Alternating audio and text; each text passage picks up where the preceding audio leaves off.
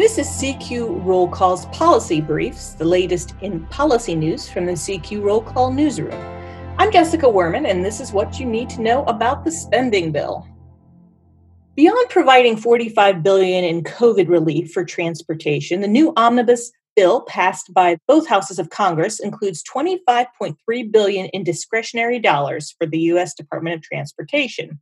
Couple that with $61.39 billion in the obligated funding, the total funding for fiscal year 2021 for the department comes to $86.7 billion for transportation.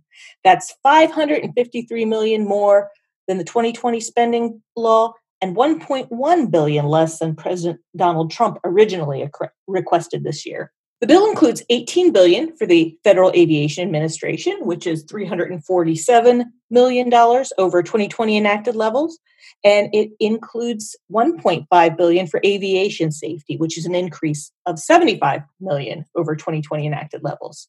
Transit also sees a boost. It received about $13 billion in the bill, $47 million above what was passed last year. But highways did not fare as well.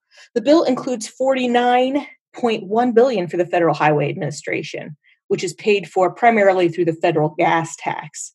That final sum is $166 million lower than 2020 enacted levels. It's $1.5 billion lower than what President Trump originally sought.